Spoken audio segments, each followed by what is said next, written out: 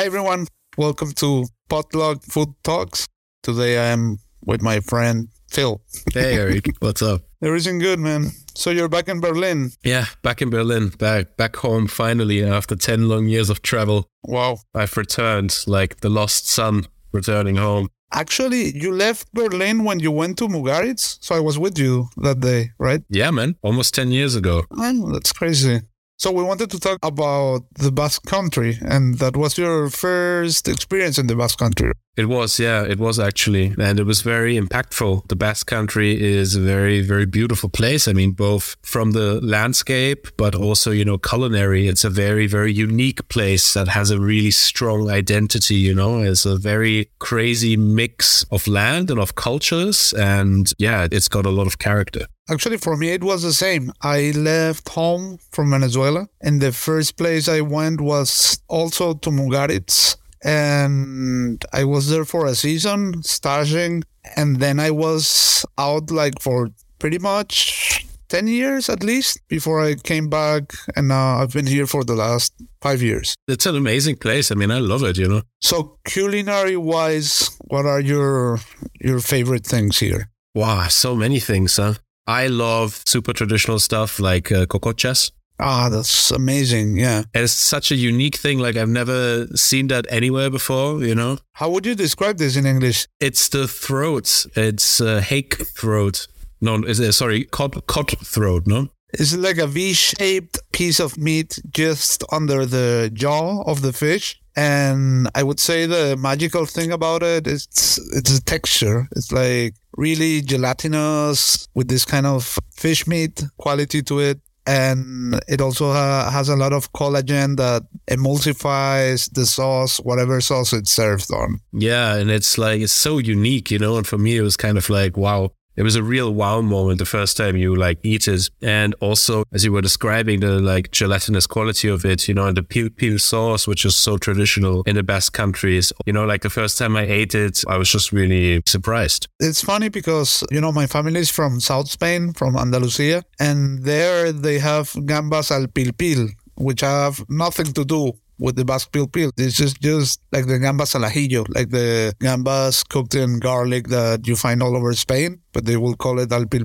Got it. So it was kind of confusing when I realized this was a complete different thing in the north. And I would describe it as a kind of like a warm mayonnaise, but instead of using egg yolk, it's using the collagen of the fish. So it emulsifies the oil, and it usually has some garlic and some chili as well.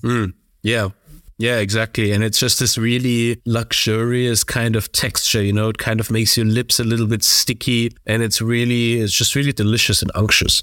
If I'm not wrong, pil is original from Bilbao, and salsa verde is original from here, from Guipúzcoa, and it's similar in the sense that it's also emulsified with the collagen of the fish, but it also has a little bit of flour. And it's a super basic, thick-neck fish stock, a very light fish stock with garlic and parsley.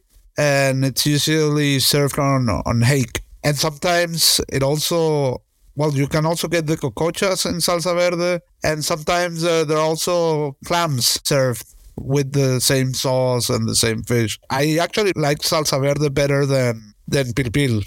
Yeah, I love salsa verde. Yeah, especially with clams, I really, really like it. Super nice. Yeah, the best one I had was at Ibai. Oh, yeah. Yeah, sadly it closed already. Did you know this? It doesn't exist anymore. Oof, that's tough.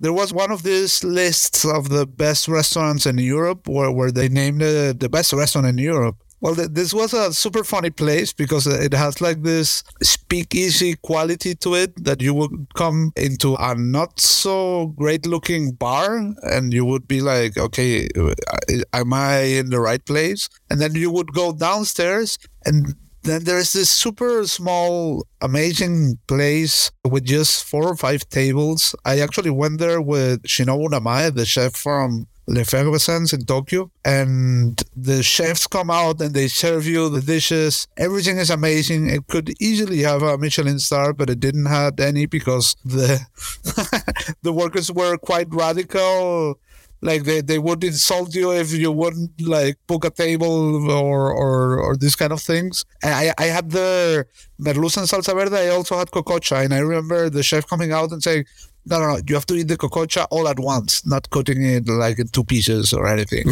So they had like this moody attitude all the time, but it was an amazing place. And I remember Chinabu Nama saying, I could easily come back to take a plane back here just to have this merluza and salsa verde again. Yeah, it is an absolute, one of my favorite eating experiences I've ever had by far. For me, it's like a perfect restaurant. I mean, in terms of food, in terms of service, it was very funny, you know, because it was just like these old grumpy guys who would just treat you however they wanted, you know. If they felt like taking the piss out of you, they would. They didn't give a shit. And it was really funny. When I went with two friends of mine who were all working at Mugaritz at the time.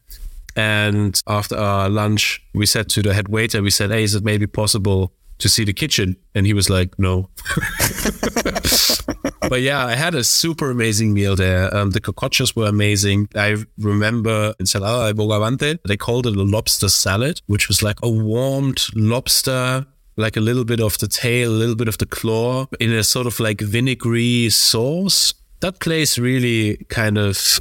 It's like an elevated representation of what I find so fascinating about Basque cooking. You know, it's just super pure. It's so simple, you know, it's just ingredients and technique and that's it.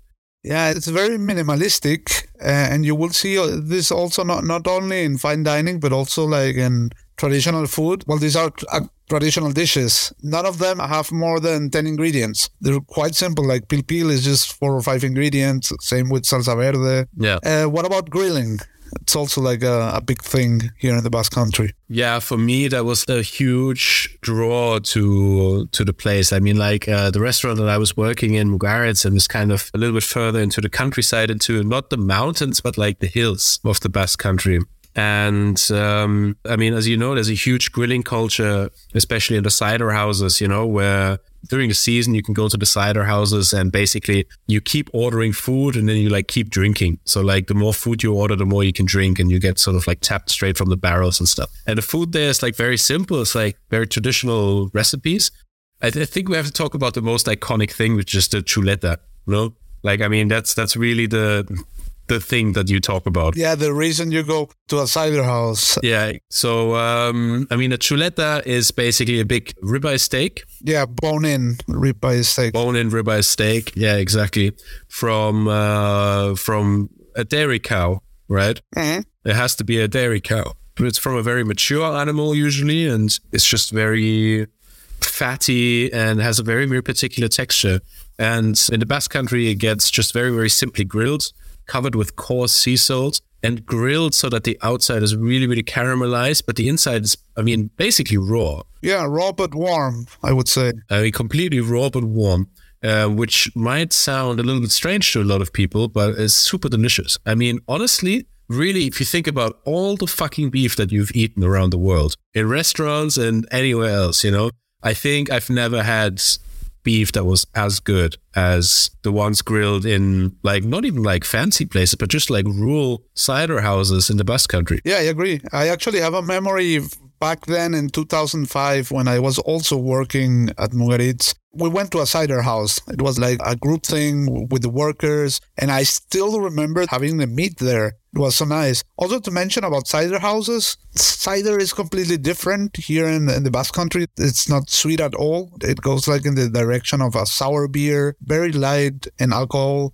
There are about 20 cider houses in a village called Astigarraga, which is where you usually go for a cider house trip. And you will always get the same menu. So you can easily compare which cider house has a better dish in the menu. You start with a codfish omelette, then you have codfish with fried peppers, then you get the chuleta, right? Sometimes you also have like chistorra and bread at the beginning. Right. Then you have the steak, and dessert usually is Idiazabal cheese, quince, and nuts. Yeah. Walnuts, yeah. So it's a super nice menu. Yeah, it's really, really nice. And it's like super, it's just super local. there's something mystical about these like grilling places because they're in the mountain. It's like foggy. It's like really secluded. And then you get like extremely good food. And then a lot of people took that sort of feeling, that sentiment, and kind of like developed it further. I mean, very, very famously, Vitor from Etxebarri. You know, I mean, Etxebarri is now very, very famous in the world, you know, in the world's 50 best list and whatnot. I don't even know, like, they must have Michelin stars, no? I don't know how many. I think 2, if I'm not wrong. Yeah. And I mean, it started as a cider house and he just obsessed over these rural primal cooking techniques and developed it further and further and further, you know? And for me, that place is like it's also like such an amazing representation of Basque food, you know, because the identity is so vast. There's this like really mythical feel to it of just like having amazing produce. For me, cooking in Basque country is all about the produce. People are so proud of the land and the resources that they have, you know, the ocean, the mountains, the dairy. And it's just that like cooked over open flame. And it's super beautiful. It's so like raw. And so, yeah, just so primal and pure. Yeah, another one that goes in that direction, but in the seafood category would be Elcano. I remember the first time I went to Elcano, I had no idea about the place. And I sit down and they send us like the first amuse-bouche. And I was like, oh, this place could easily have a Michelin star. And my partner was like, well, it has a Michelin star. And I was like... I was like, oh, okay, good to know. It was really nice because it's like when you watch a really nice movie and you don't know anything about it before watching the movie. Nobody told you anything, so everything is a surprise, starting with being in a Michelin star restaurant without knowing. And Elcano is just all about grill and all about seafood product. I remember having a super nice fish soup that is brown, just from caramelized fish. They always have like some kind of seasonal rarity of the sea. It could be percebes, it could be crab, could be whatever. And then usually a whole piece of fish. I remember we had tubo and everything is amazing. They also do like fish carving in front of you at the table while they tell you the whole story of the fish. It's really, really nice. It's such a cool business. And those two things, like grilled fish and chuleta, I've never had a bad one in the Basque country. I mean, you can go to any standard restaurant next to the beach or any asador, like any grill house, and you will get like a super nice piece of meat or fish. Yeah. You know, like now hearing you talk about this, I kind of remember why these experiences in the Basque country, why I found them so impactful, you know, because starting to cook basically still as a teenager, you know, you start out and you want to go to the Michelin star places, you want to do the fine dining because you want to work at the highest level, you know, like you want to work for the best, right? And I had a really interesting experience working there in the Basque country on one of the most famous Michelin star restaurants in the world. And then on the weekend, you would go out to these cider houses and eat food that would completely blow your socks off. You know, you go to a good grill in the mountainside and you eat the food there and you're like, man, there's like one guy in there grilling, you know? And it makes you really question everything that you're doing because you spend 15 hours working 6 days a week together with like 40 other chefs to create these really elaborate cerebral dishes. And then you go out and you go, you know, we had the same thing in when we talked about tortilla de patata, you know, you drive to the village and you have a tortilla de patata, or you drive to the mountains and you have a chuleta and you're like this is really what food should be, you know? Yeah, absolutely. For me anyway, I was like, man, like this is the most enjoyable fucking food experiences I could possibly have. Why am I doing anything else? Or having a pincho walk in Old Town in San Sebastian, it's also a crazy experience. Totally. And I mean, I love to have like the equivalent of a long menu where you have like, let's say 10 bites and then you're done. And I mean, there are really amazing dishes, hidden gems everywhere in the city that are worth a taste. Yeah. For instance, you talked about tortilla. You can go to Bar Nestor, have the tortilla, have something as simple as a tomato salad, a chuleta, some grilled peppers, and a platter of cold cuts. And and you had an amazing meal. And it's so non-pretentious completely. It's just very simple food, just with the best products, ingredients, and execution. Totally. I mean, like the whole pincho culture is just so amazing. What I think is like super cool is that you have this mix of really, really traditional, but also like really creative in a way, like without being out of the box, you know? I mean, like I remember one of the last times when we met up to have pinchos together, you know, we went to what was that place called? We had the... Tamboril. No, Tamboril is also amazing, but we had the scallop with the ajo blanco. Yeah, of course. Casa Urola. Casa Urola, yeah. And it's like, you know, it's not a traditional dish, but it's also not traditional, you know what I mean? And it was creative, like, and original, but it was just super delicious, and it didn't feel out of place at all. Yeah, there have been a few restaurants, Casorol is one of them, that were opened by chefs that were trained at Michelin-star restaurants, and that also changed the whole food scene of San Sebastian.